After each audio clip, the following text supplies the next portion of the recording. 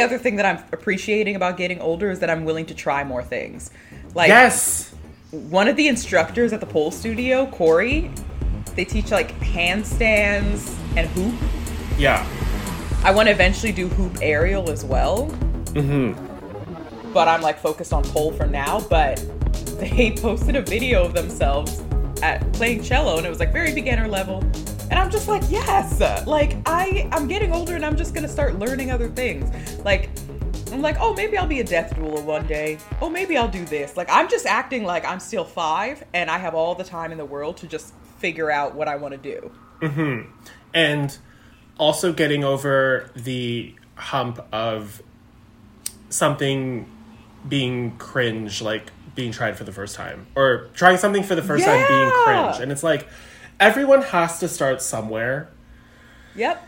And I also feel like this is such a realization that you come across in your like mid to late 20s, because you see people who are much younger than you doing whatever it is, doing the damn thing, and you also realize that they had to start somewhere.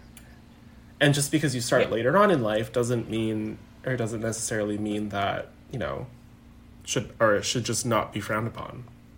Yeah, like I'm like, my goal by the time I hit 35 is to be able to do, well, I know it'll happen sooner if I keep the way I'm going. Like the splits is what I was going to say, but like also like by the time I'm 35, I want to be able to do a jump split in the air.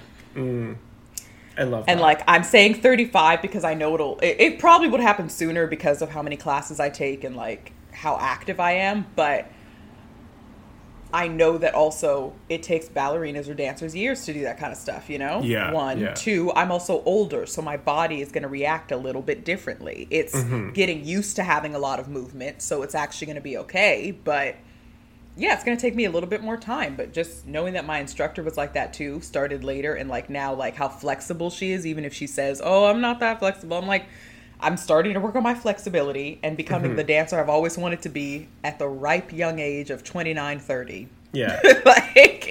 It's fun. And I read this story about this woman this morning she's from the Philippines, and she's 77 years old, and she just finished traveling to every single country in the world. Yes! And she started when she was 40.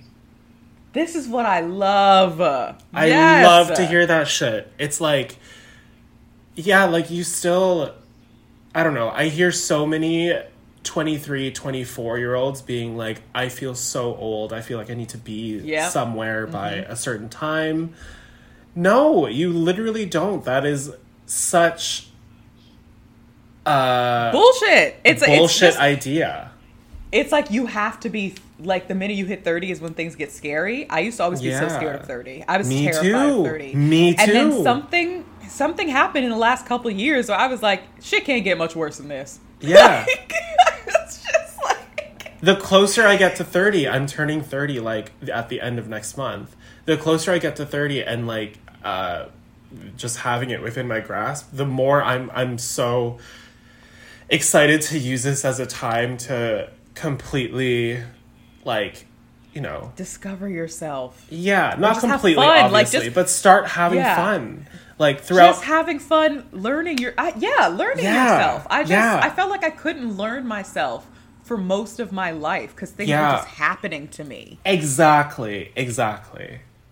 Wow. And obviously this also has to do with having a new job and stuff too. Like there's a bit more comfort in that. Yeah. It's still hustling. It's still working. Like we're still in that phase of our lives too, just because people our age are going to be, because we all got screwed. So, you know. Yeah.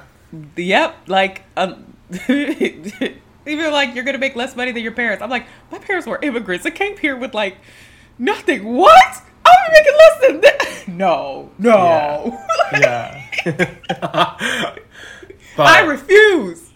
I'm just really glad that I am where I am. Same. Right now.